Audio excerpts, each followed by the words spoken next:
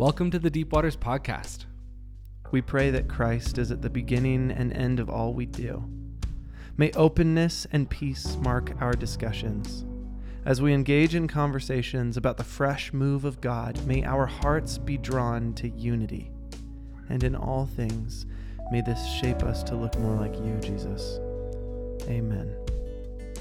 Now grab your favorite warm beverage this time of year, coffee or tea, and enjoy the Deep Waters Podcast. Today, we're going to be talking about feasting and fasting as a response to what Jordan brought up in the sermon this past Sunday. So if you're not listening to it the day that it releases, you can check out Jordan Werner's sermon on the podcast app as well, or on YouTube from January 1st. Yes. And in that sermon, towards the end, he offers a challenge to the church to spend 21 days feasting rather than 21 days fasting like we did last year this time. And we'll unpack more what that means as we go throughout this conversation. But we want to take this podcast space to unpack what is feasting, what is fasting, why would we do one or the other, and what does the Bible have to say about these things? Those are all questions that I have, so I'm really glad I'm here for this. Me too.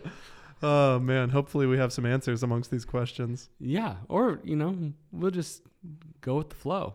Or we'll just celebrate our questions. Yeah, which I think we should always do when we approach Scripture. Yeah. We also want to say and just acknowledge that feasting and fasting can be a hard topic for some people. I know for a fact there have been people in our community that have struggled with eating disorders, body image. And so if that is you, know there is grace to not necessarily maybe engage with this podcast this time, and that's okay. And if you are struggling with that and looking for someone to talk to, please reach out to River House in any capacity, and we can put you in touch with our pastoral staff who would love to walk alongside of you through that. But yeah, I honestly am really excited for this podcast. I think there's a lot to glean and learn from even letting go of some of our preconceptions of what fasting is and what feasting is, and look at the biblical version and the way of Jesus and what he did. I'm looking forward to that. Yeah, me too. So in this sermon this past Sunday, one thing that Jordan brought up was a story where some people come up to Jesus and they say, the disciples of John and the Pharisees are fasting, but your disciples don't fast. What's up with that? And what Jordan said is that for a long time, we have prayed in our church for Jesus to come, to be with us, for revival even. And recently, our church has had a handful of prophetic words that have said, stop praying for Jesus to come because Jesus is here. He has already arrived. To pray for him to come is like acknowledging that he's not here when in fact he is. Yeah. So that inspired Jordan to bring up this verse in Mark chapter 2. It's actually in 3 different places. Matthew and Luke also have an account of it, but I'm going to read the section from Mark, if that's cool. That's cool with me. Please go ahead. I'll just dive right into it, and we'll see where the Lord takes us. Okay, so a reading from Mark chapter 2. This is the New American Standard Bible, in case you're wondering what translation I'm reading. And I start at verse 18. John's disciples and the Pharisees were fasting, and they came and said to him being Jesus, "Why do John's disciples and the disciples of the Pharisees fast, but your disciples do not fast?" And Jesus said to them, "While the bridegroom is with them, the attendants of the bridegroom cannot fast, can they? As long as they have the bridegroom with them, they cannot fast. But the days will come when the bridegroom is taken away from them, and then they will fast in that day. No one sews a patch of unshrunk cloth on an old garment. Otherwise, the patch pulls away from it, the new from the old, and a worse tear results. No one puts new wine into old wineskins. Otherwise, the wine will burst the skins, and the wine is lost, and the skins as well. But one puts new wine into fresh wineskins. This is the word of the Lord. Praise be God. I'm curious, Chase, I just read that. I don't know. Does anything jump out at you, or do you have any initial questions? I do. It's interesting that both John the Baptist and the Pharisees approach the disciples of Jesus. Like, I think this is, I'd have to assume one of the only times they're like in agreement on anything. Since the Pharisees were like after John the Baptist, I think, for a while. Yeah. Yeah. And John the Baptist called the Pharisees, what did he call them? Vipers? A brood of vipers. A brood of vipers. Not very kind words. No. Not good way to make friends. If you're looking for tips to make friends, don't follow John the Baptist's advice. Yeah, maybe don't wear sackcloth and eat locusts. Live in the wilderness. Never cut your hair. Yeah, it's hard to have community when you're doing those things. Right. Anyway, brood of vipers, the Pharisees. Yeah, so that was one thought that I had, and then I'd love to get into even like the patch in the new wineskin thing too, because I think a lot of even what has been said about River House, about the church at large, things we've heard from not only Pastor Jordan, but also Julian Adams when he came to visit, I think kind of fit into that discussion as well. Yeah. Of the Lord is doing something new, and ergo we're doing something new in January, I think is almost like the most basic way of like reading into why we're feasting for these next 21 days. But yeah, let's I don't know, like, yeah, I guess, I don't know much about fasting in the Bible. Maybe let's start there. Like, okay, what did fasting look like for the John the Baptist disciples and the Pharisees? Yeah, that's a great question. A perfect place to start. And I do want to get to the wineskin and the garments. So we'll get to that. That's excellent. Okay, cool. I love the observation that John the Baptist and the Pharisees aren't typically in agreement. That's not, I honestly, I don't really know what to do with that other than to just say that's unusual. Mm-hmm. Or that Jesus is really pushing some buttons, maybe. Yeah. Like he's pushing buttons with the religious leaders and the rogues that are contrary to the religious leaders like John the Baptist. He's doing something so new. Mm-hmm. That's just an interesting thing to look at. And I want to pull this out a little bit more in a minute, but if you look at the stories around this one in the Gospels of Mark and Luke, they're surrounded by Jesus pushing buttons of the religious leaders especially. So like right before it, Jesus is eating with tax collectors and sinners, and the Pharisees are like, hey, why in the world would you eat with those sinners and tax collectors? And Jesus is saying the physician comes for the sick, not the healthy. So he's pushing buttons on cultural norms of who you're allowed to dine with, which I think is kind of a fun thought going into then a conversation around fasting versus feasting. And then right after this story that we just read in Mark and Luke, Jesus's disciples go and eat grain out of a field on the Sabbath, and then they get rebuked by some religious leaders. And then Jesus heals a dude's hand in a synagogue on the Sabbath. So both of these things were things that they weren't technically allowed to do, but they did because Jesus said it was okay for them to do it, and it pushed against cultural norms. So this story about fasting is also pushing against cultural norms. Mm-hmm. Maybe I put the cart in front of the horse with that, but let me just tell you a little bit about fasting. Yeah. That's okay? For sure. I don't know. Do you feel like people fast in culture today very much? Only intermittently, honestly. Intermittent fasting. Yeah, as like the diet. I feel like, especially in the broader secular culture, I feel like the only way that fasting is like used, you know? Totally. I feel like someone who isn't a spiritual person or a follower of Jesus isn't going to be like, for some reason, I feel like not eating so that maybe my prayers will be answered, you know? Yeah. Or like my quandaries to the universe will be acknowledged. I don't know what people say that aren't following Jesus. That's probably what they'd say. And that I probably just exposed some preconceptions that I have about fasting that might not be even true, you know? Yeah, well, it's interesting that you say that, because I think you're right. In our day and age, the people who fast are either doing it for dietary reasons or spiritual reasons, because they are Christian or Muslim, Jewish. All those worldviews involve fasting. In the ancient world, fasting was way more common for kind of everybody.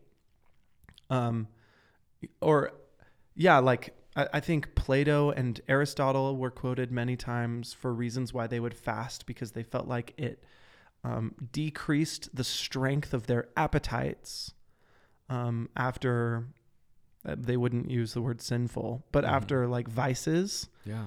And it increased the strength of their desire to understand truth. Wow. Isn't that interesting? That's so cool. I did not know that. Yeah. So there's like something in the ancient secular world that recognizes fasting as a powerful tool.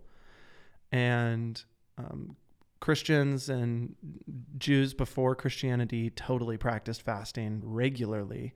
In fact, we have reason to believe that Pharisees at large were fasting every Monday and Wednesday, twice a week. And not to mention the extra fasting that they would do on certain feast days, like the Day of Atonement.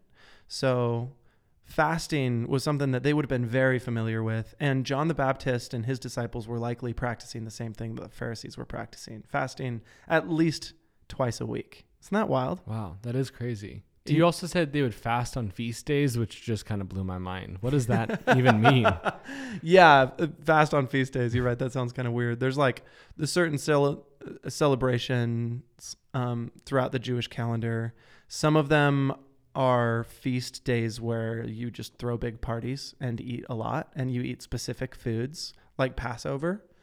But the Day of Atonement is one day. I use feast day in that sense to say like a holiday. But the Day of Atonement is a day when there's a lot of mourning over the sins of the people, over the sins of the nation. And along with mourning, traditionally comes fasting, for whatever reason. Yeah. And also biblically, with that mourning comes like tearing your clothing, putting ashes on your head, covering yourself with burlap, which are things that we just don't do in our culture. And I don't think we're going to be doing those anytime soon. But wow, interesting. Yeah, so that kind of puts you in the cultural moment. Do you know anybody who fasts twice a week, every week? I don't. Man, I hardly know anybody who fasts once a week or once a month. Mm-hmm. I don't think I even knew what fasting was until I was like a sophomore in high school. Yeah, it definitely was something I wasn't grown up in a church. I mean, I guess the church I grew up in talked about fasting every now and then, but definitely I feel like it didn't really come into the dialogue until I was in probably high school. Sure. I'd agree with that. So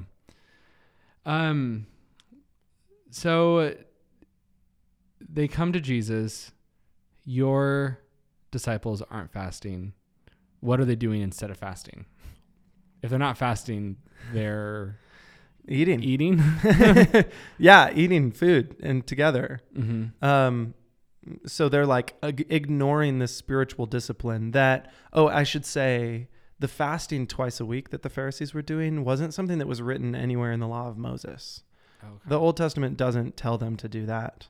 Not that it's the wrong thing to do necessarily, but there was a Pharisaical law that ancient rabbis put together to try and make more practical sense of the Old Testament. Mm-hmm. And some of those laws were about like cleansing yourself, how to wash your hands before you eat.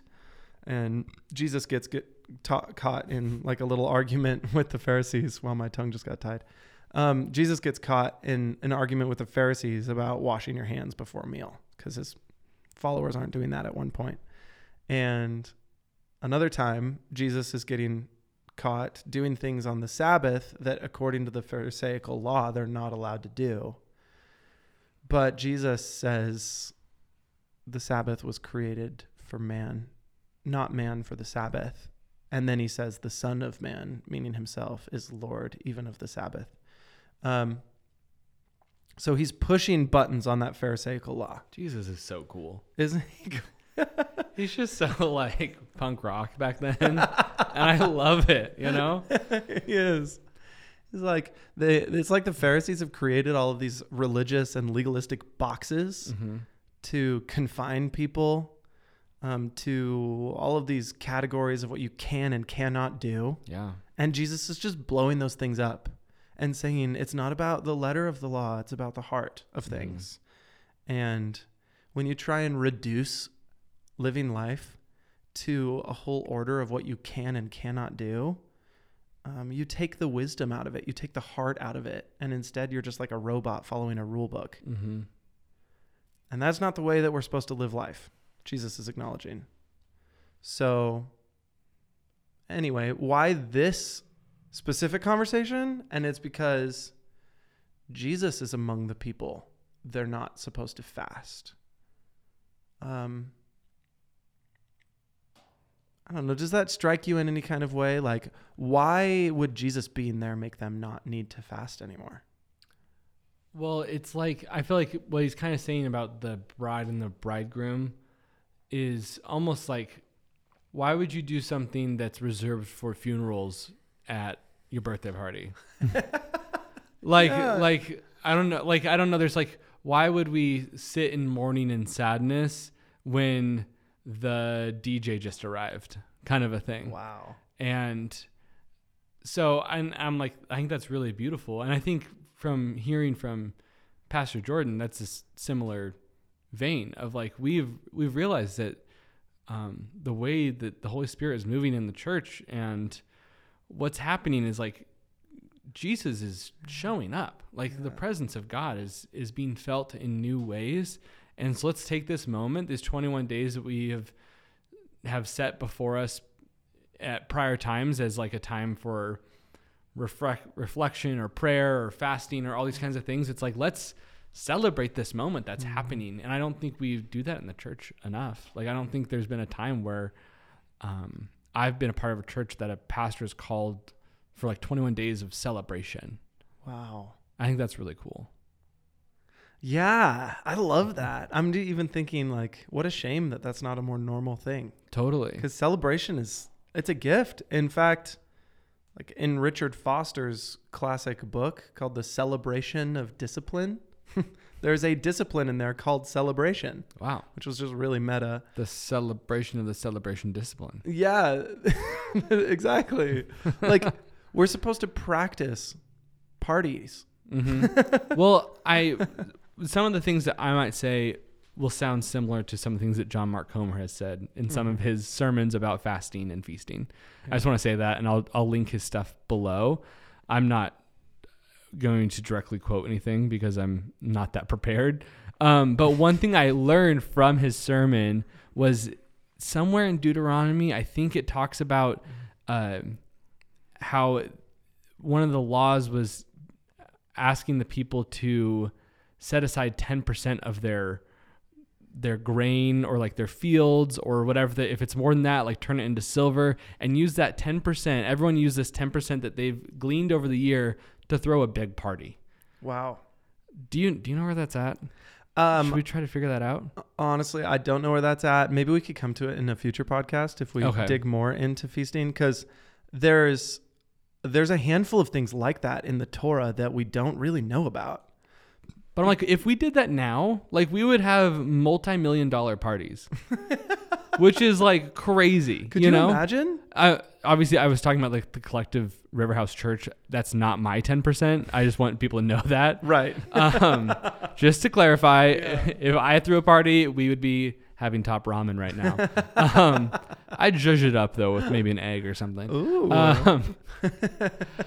But I just think I think we do sometimes view all the different commands and teachings from the Bible and the life of Jesus as something that's more heavy, and I don't know, not as fun or happy or joyful. Yes. When it talks about in the scripture, just like how joyful Jesus was and how happy he was and full of gladness, and we just forget about that side of things. And so I think it's cool that we are going to touch on feasting for the next little bit. I know for these next 21 days, we're all asked to do that. And for the listeners, I think we're going to try to do a few podcasts on this topic of fasting and feasting. So I'm not sure how that will fall. Yeah. But I think there's a lot to talk about here because there's just a lot that, I don't know, I feel like I haven't been taught correctly when it comes to fasting and feasting. And I'm reminded when you bring up that law about the great feasts of ancient Israel, there's even a really small example of it. In the beginning of Leviticus, there's a handful of sacrifices that are supposed to be made for different reasons. And my guess is that when you hear me say sacrifices made for different reasons, you think they're probably all for like sin offering. Yeah. Like I did something wrong, or the community at large did something wrong, and we're trying to make an offering for that sin so that we can be cleansed and made holy and righteous, which there's that for sure. But there's other offerings like the peace offering is an offering that you bring as a celebration offering. And you're not supposed to burn up the meat in that one. You're just supposed to slaughter the animal and then cook it and then take the meat home and invite the poor into your house and eat that meat with the poor. That's wild. That's like a command. That's one of the sacrifices in the Bible is the peace offering. Yeah. So it's like, this is something that's ingrained in the commandments of the Old Testament in ways that we don't really talk about because we don't know super well. Because frankly, we just don't spend enough time in Leviticus and Deuteronomy. I don't.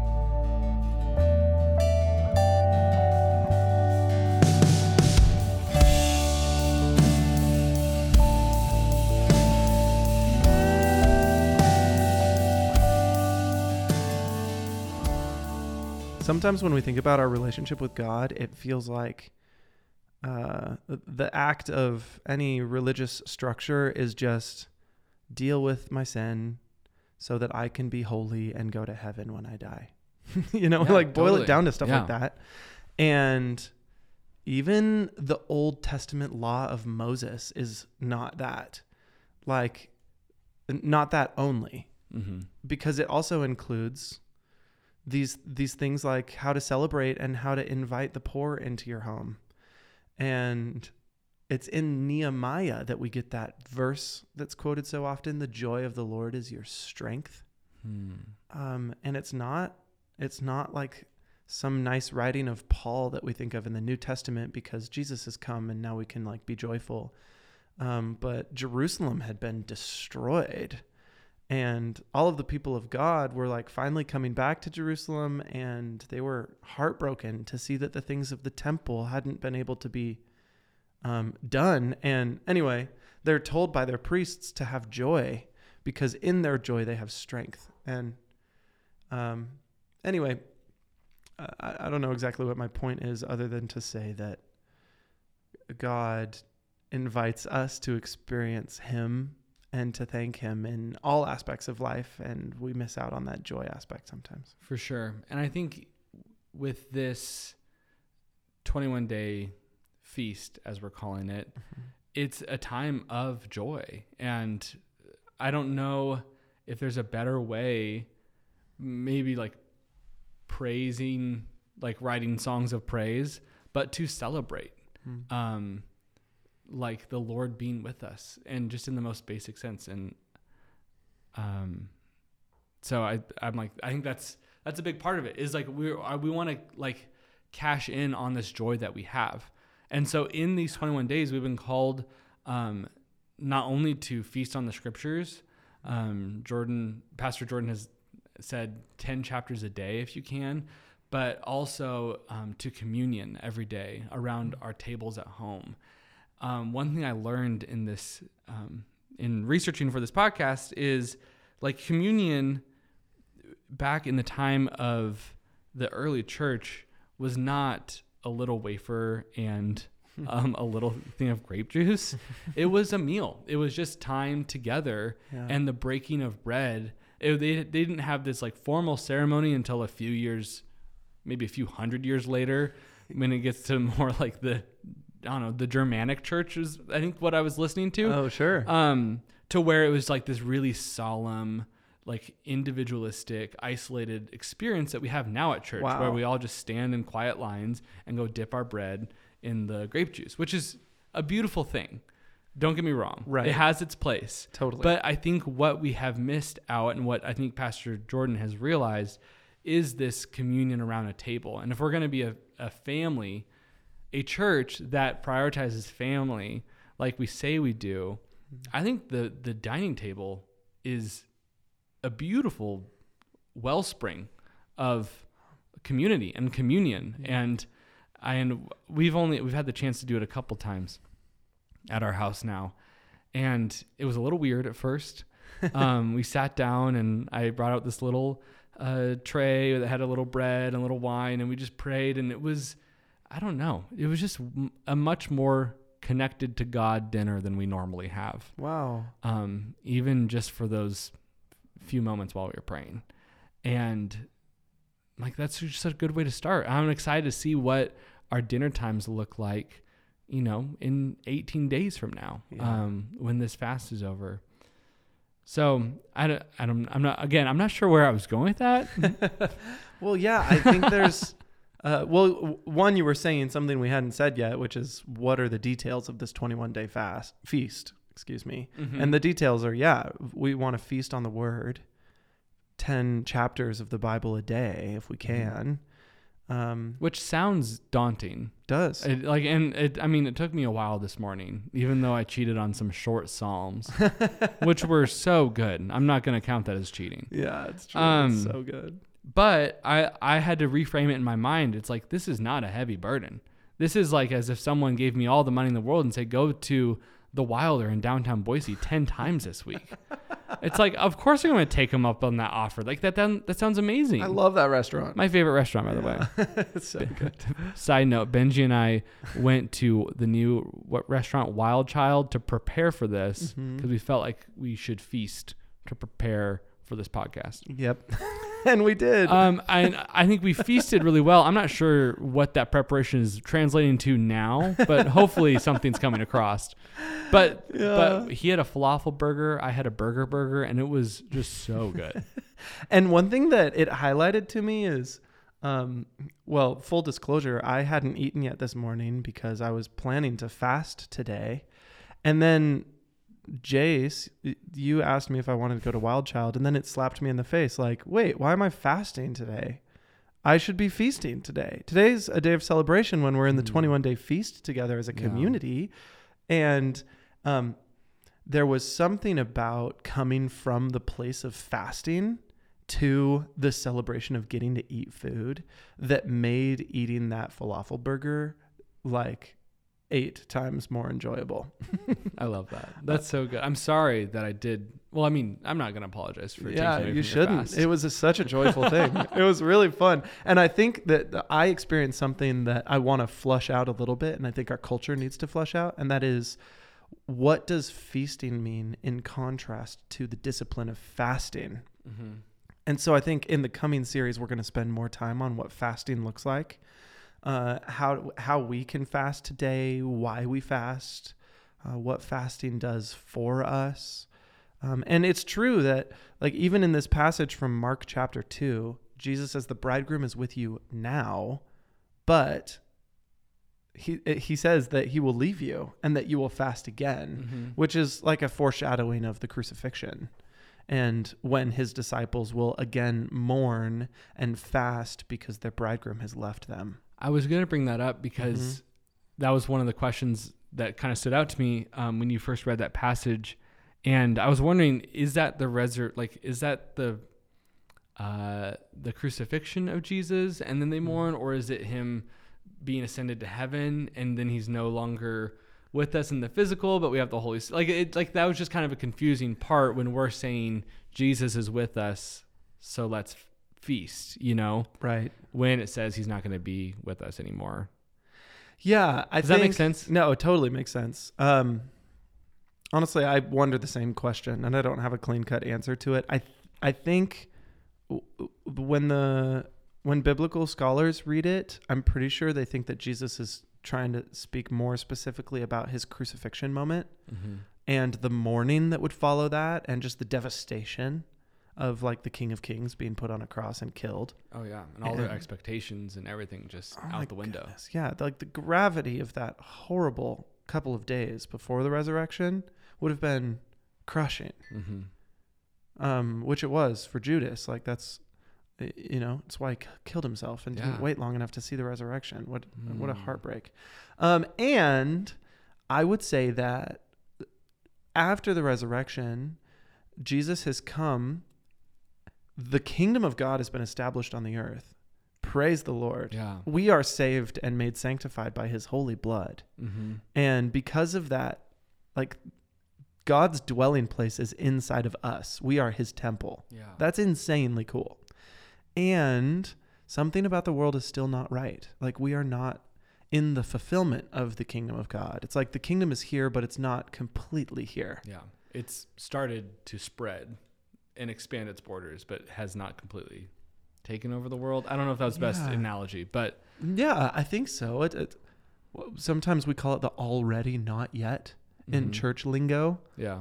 And it's just a way that we try to speak about a paradox that the kingdom of God is here, and yet the world still hurts. People are still dying. People are still getting cancer. Like there's still people who can't even get food on their table all around the world, or clean water. Yeah. And yet other people who overeat, like myself, consistently because I like to eat. Because we can't. It's comforting. Because we can. Yeah. And it's comforting. Because I get sad sometimes. I just want to eat some ice cream. Right. If I'm honest. Yeah. Tillamook mudslide, anyone? Oh my gosh. So good. Oh, yeah. Come on. One thing, and I guess just to add on to that. Yeah. That's why I think as followers of Christ now, we're not only called to fast, but to feast. And like that's, if Christ was here and the new heaven and new earth has been established, fasting would be no more. Yeah. Because that's that is an act of mourning. It's an act of standing in solidarity with the poor. It's an act of overcoming our twisted desires and all these kinds of things. And that's not going to be there in the new earth. And so it's like going to be constant feast time. Yeah. In the same vein, I think we haven't put enough emphasis on the celebration that Jesus has risen from the grave and that his Holy Spirit dwells inside of us. And oh my gosh, like the creator of the universe is like with me right now in my happiest moments and my saddest moments and all throughout my life. And like, there's not a place that I could go that he can't find me. Yeah. Like that is cause for celebration. And I haven't focused on that enough. Wow. Outside of like maybe like a worship song with a lot of electric guitar in it. Sure. But like to sit with that, and like even to sit down with a meal as we would for, like we just did for Christmas and New Year's and Thanksgiving, where we prepare a meal to celebrate something, Like I haven't done that just to say, wow, thank you, Jesus, for being with me. Wow. I like that. And maybe that's the posture of, maybe that should be my heart's posture and our heart's posture for communion too. I just thought of that right now. Well, that's beautiful. Of like not like, thank you. Like this is the body of Jesus broken for me and the blood poured out for me. But we're doing this in remembrance of him living and being alive and being with us. In celebration of all that he's done. Yeah. Yeah, I definitely feel that. I think it's fun that in everything you just said, you even brought up holidays like Christmas and Easter and Thanksgiving and New Year's, because there are commands of the Lord throughout the Old Testament, throughout the Torah, to have holidays. Like holidays are a God-ordained idea. Celebrating different truths like the Passover, that God rescued the firstborn from death in Egypt and then ultimately rescued all of his people from slavery out of Egypt. Like, not only did God do that, but then God commands Israel, celebrate that every single year so you don't forget it. Like, ingrain it into you with this wonderful meal. Yeah. And do that celebration in community. And now we've been called by Jesus to celebrate in the same way in community what his blood has done for us and what his resurrection means for us. So anyway, I just think that instituting of a holiday, it's important to recognize that's not just a way to get off of work. It's not like a fun bank holiday. Did the word holiday come from the word holy day? Oh, like maybe. Maybe. I don't know. That I wonder if you right. could Google that and find out really quick. We're just gonna call them all holy days now. Yeah. Days of rest and celebration. One practice that I don't do well or often enough is like a proper 24-hour Sabbath. Oh, sure. And I'm like, I feel like that's almost like a holiday every week. Yes. I mean, if you treat it right, when it's you just get to celebrate all the Lord has given you and rest in this like moment of enough and not the striving of the world. And I don't know if, again, John Mark Comer, if you haven't listened to some of his stuff on some of these practices, like his teaching on the Sabbath is the most beautiful thing in the world. Yeah. You'll want to destroy your phone. And yeah, just you will sit on the back porch and watch the sunset. Wow. And you'll be better for it. I would be, I know.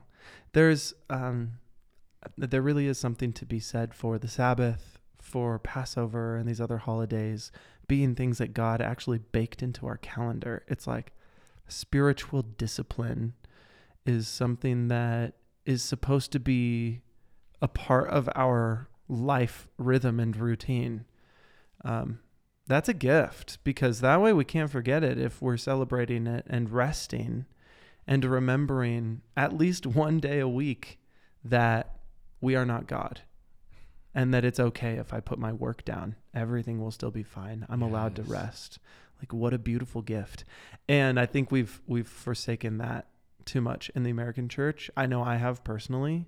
And sometimes we write it off by looking at these passages where Jesus heals someone on the Sabbath, and he seems to redefine the way that the Pharisees are thinking about the Sabbath, because he is redefining it, but he's not canceling the idea of the Sabbath.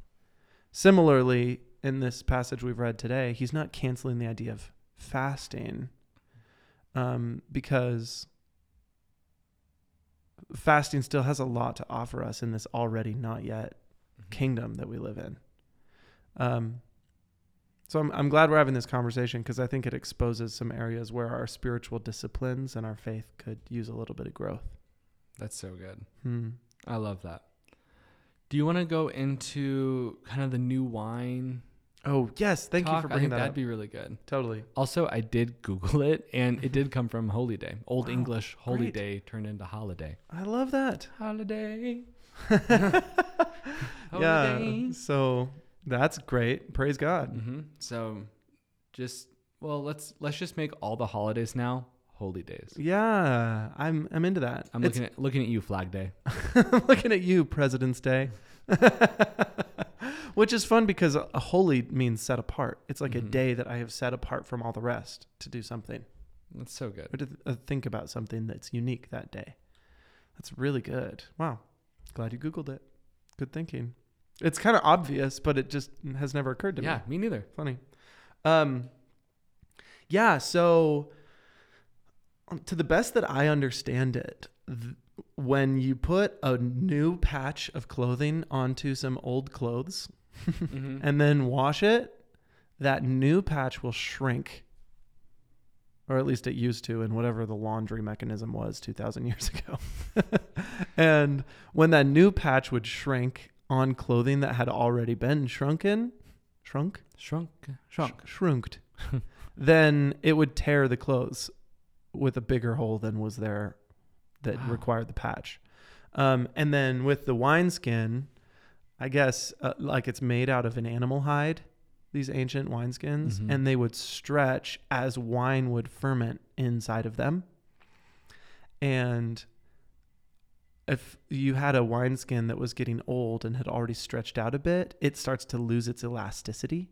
And then if you put new wine in it, then that wine needs to ferment, and then that'll start to expand in something that isn't elastic anymore, and then the bag will burst. So anyway, if you don't know how those metaphors work, that's kind of how the metaphors work. But why is Jesus saying these things? I think it's because what Jesus is saying is something new is happening. And you're trying to put this new thing into an old structure, into an old way of thinking. And that's not going to work. This old way of thinking needs to be renewed in order for us to handle what is new. And Jesus is saying, I'm here to do something new. The kingdom of God is something fresh, and it's going to require a fresh way of living. Yeah. If we zoom out a little bit, I want to touch on something that I don't think I realized until the last few years is I feel like I've been around a lot of Christians that say the world is getting worse. You know, the United States is going to hell in a handbasket. Those are the people that I was around. But I've heard it before. I feel like if we read, yeah, I know. Yeah. I mean, there's moments where life is disheartening, and I could totally get why you could view that. Yeah. But we know that we are working towards every tribe and every tongue knowing Christ and a new heaven and new earth coming down. And so it's like, I feel like when Jesus instituted the kingdom of God, it's like it's only getting better and bigger and more all-encompassing. Is that true? I'm not going to answer with a resounding yes. Yeah. Because this is a debate in the church. And I'm sorry, I feel like I just deflated your sails. Oh, no, that's okay. But Julian Adams preaches that way. Okay. So if you agree with Julian Adams, then the answer is a resounding yes. The world is only going to get better and better and better. He called himself a happy prophet. He did call himself a happy prophet. Until we end up in the kingdom of God, basically, because Jesus will come and renew all things. And there is another way of thinking that tends to be the futurist, eschatological approach. Good night. Which we don't need to go into that. That just means end time study something, right? Yeah. Golly. I just say eschatological because it makes me sound fancy. Yeah. But yeah, it's basically a way of thinking of the end times where everything is going to get substantially worse before Jesus comes back. And so there are naysayers. Well, that's not a right way to refer to it. But there are people who say, hey, the world is going to hell in a handbasket, and that's when Jesus is going to come and save us. When it looks like it's at its absolute worst point, falling apart. So those are two opposite eschatologies, two opposite ways of thinking about the end of the world. And Christians have held one of either of those two.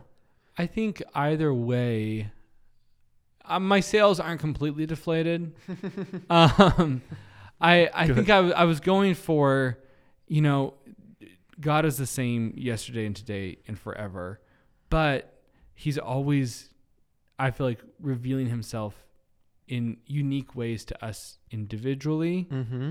And I think this is a way that's like, I'm like you said, I'm doing something new. And like even what we're seeing in the American church, I mean, it's a revival. So it's reviving something that was already there.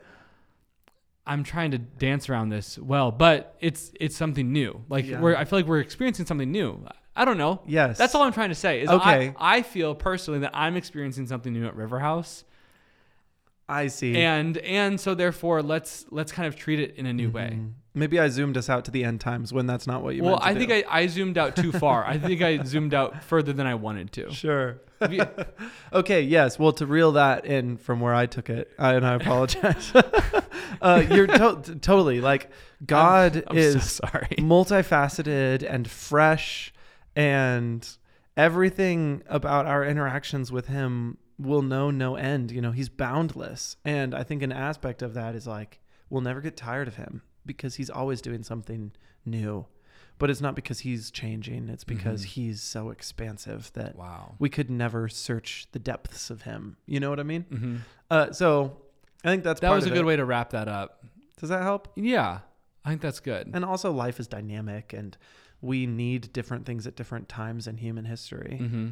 And like throughout the history of the Bible, typically you see a pattern where everyone is like, yay, we'll follow the covenants of God. We'll do everything that you ask us, God. No problem. Like they say in Exodus 19.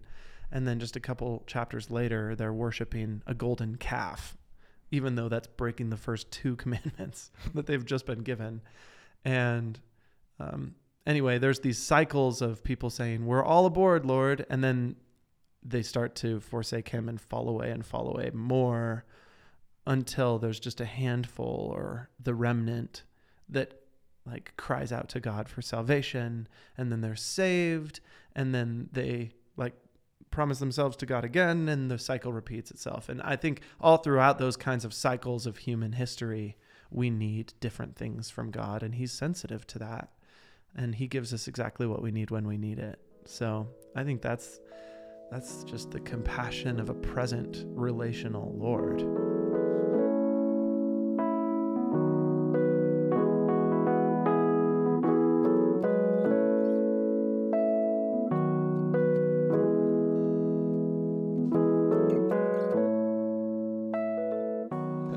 I'm just learning that I probably shouldn't go with all my notes that I write down. Maybe sometimes. Shoot, I like, derailed us. I wrote zoom out, and I think I zoomed out too far. Oh, there we have it. The other thing I wrote was new wine equals pushing buttons. Oh. Do you think new wine pushes people's buttons sometimes? Yeah, I totally do. And so I think I'm sure, like you said, even John the Baptist, who is like totally on the side of Jesus, like the bell ringer of the kingdom of God. Yes. Got all upset, or his disciples did. Yes. And so I'm like, Jesus is just doing a new thing. And you could even say John the Baptist did when he sends his disciples. John's in prison, and he's like, hey, is the kingdom of God actually coming, Jesus? Because this does not look like what I thought it would look like. Like, when are things going to start happening? And Jesus says, tell John they are happening. The blind are seeing. The sick are being healed. The lame are being healed. Like, the kingdom of God is here. It just doesn't look like John thought it was going to look. And I think some version of that happens to us all throughout life. And I also think that I'm reminded of, I don't know if you're a Bob Dylan fan or if the listeners here are Bob Dylan fans, but you know the song, The Times They Are A-Changin'? Time they are changing. That's my Bob Dylan. That's it. I think that song is essentially about new wine culturally, not really spiritually or religiously, but it's like, hey, the old generation had their new wine, but now because they're the old generation, that has become old wine. And you need to like, if you want to lend a hand, you need to get out a new hand, or you won't understand, for the times they are changing. Or he says something like that, you know, like you need to rethink. And if you're not willing to rethink, then you're going to be left behind. Bob Dylan is calling that out in that song. And I just love Bob Dylan. And anyway, I think in essence, that's saying what the new wine is doing. It is going to push buttons for people who felt like, oh, I understood the old wine really well, and now the old wine is something that I'm comfortable with. It's like a structure that I can stand on because I've mastered it. And then when God takes that structure away and introduces a new one, all of a sudden you're like, wait, whoa. What is my faith built on now? The Pharisees are thinking, my faith is built on the Sabbath looking exactly this way, and my cleansing rituals looking exactly that way. And that's how I know I'm righteous. And all of a sudden, if Jesus is pushing those buttons, then what can I know about my righteousness? And it creates some spiritual insecurity, which I think is healthy for us because it reminds us that we need to trust not in ourselves, not in our understanding of anything, but purely in Jesus. Mm-hmm. Jesus is our ultimate trust, our rock that we stand on. So yeah, I think new wine pushes buttons. And all throughout our faith, we will feel our buttons being pushed. And sometimes it's God and sometimes it's not God. And we'll just have to pray and discern what is wine from him. Yeah. I think kind of on the topic of pushing buttons, something that Benji and I talked about earlier, was sometimes like a 21-day feast almost doesn't seem like anything's going to change much in my life because I already eat every day, 3 meals a day, 3 square meals a day. Yeah. And, it's adding some communion and Bible reading, but I want to encourage you guys to let your buttons be pushed and let yourself be stretched in the same way that like a fast would almost stretch you, but not in the way of discomfort, but in the way of how do I acknowledge the presence of Christ in my life? Wow. And how do I acknowledge that like he is with me right now in a new way? Like how, just let that be your practice for the next 21 days, to figure out new ways to celebrate the presence of Christ in your life. So I think we'll kind of wrap it up there. I hope this has made some sense to everyone. We're going to flush some of these topics out at greater detail in the next coming weeks, but I don't want this to be a 21 days where nothing changes. Yeah. I want it to be a 21-day feast. And I think that's our prayer as a church is like, make something change. If you don't cook meals at home, cook meals at home. If you don't actively invite people around your dining table, invite people around your dining table. If you haven't been able to get into the scriptures as much as you've been able to, and you don't feel like you can get 10 chapters, get 2 chapters in. Like just make the changes so that there's an active engagement over these 21 days. And it's not 21 days of the status quo, because I don't think that's not the heart at all.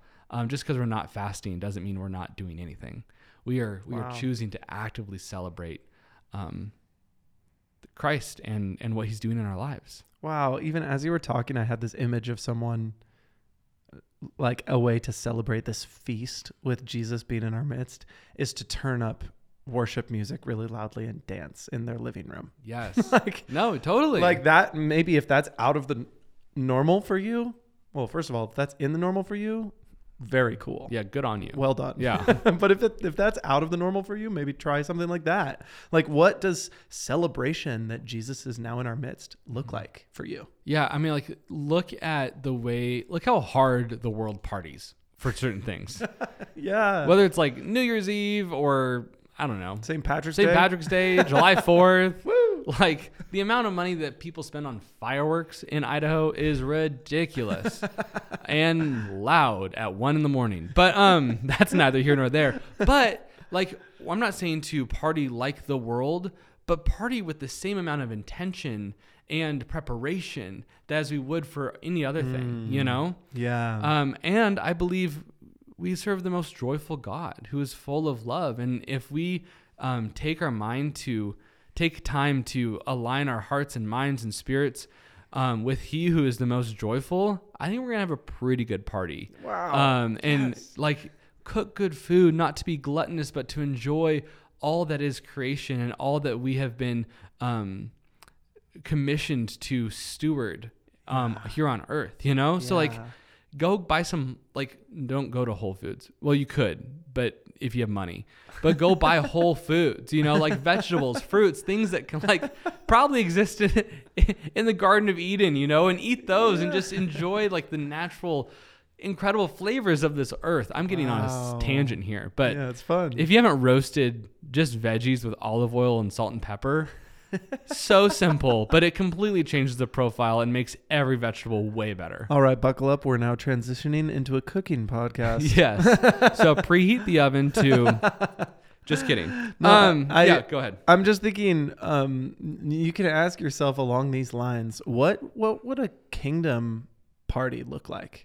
Like, I think we can imagine Kingdom what party. it's fun to say Yes. even, isn't it? Oh, Like, yeah. we can imagine what a worldly party looks like. I'm picturing red Solo cups, maybe cornhole, Yeah. Yeti coolers full of something, Mm-hmm. Dr. Pepper, maybe. I don't know what you partake of, but like, what does a kingdom party look like?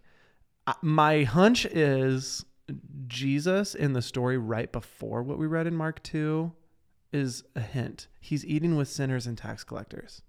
Or the peace offering that I brought up out of Leviticus. They're inviting the poor in to partake of their sacrifice with them. Like, there's a level of compassion and inclusivity that the kingdom of God parties are aware of that a worldly party isn't. So maybe ask yourself those questions too. How can you invite other people into your feasting celebration? That's so good. We'll unpack that further in a Mhm. future podcast, but let that just whet your appetite for the time being. And we hope that, we hope that these 21 days are really joyful for you and that you see the Spirit of Jesus come in your midst in ways that maybe you haven't before or that you didn't anticipate would come in your workplace, in your home, in your house church, in every corner of your life. Amen. That's a good prayer right there. Amen. Yeah. So thanks for joining us on the Deep Waters podcast. We do this podcast so that we can talk about what's going on at our church and wrestle through the fresh moves of the Spirit. And right now that looks like feasting.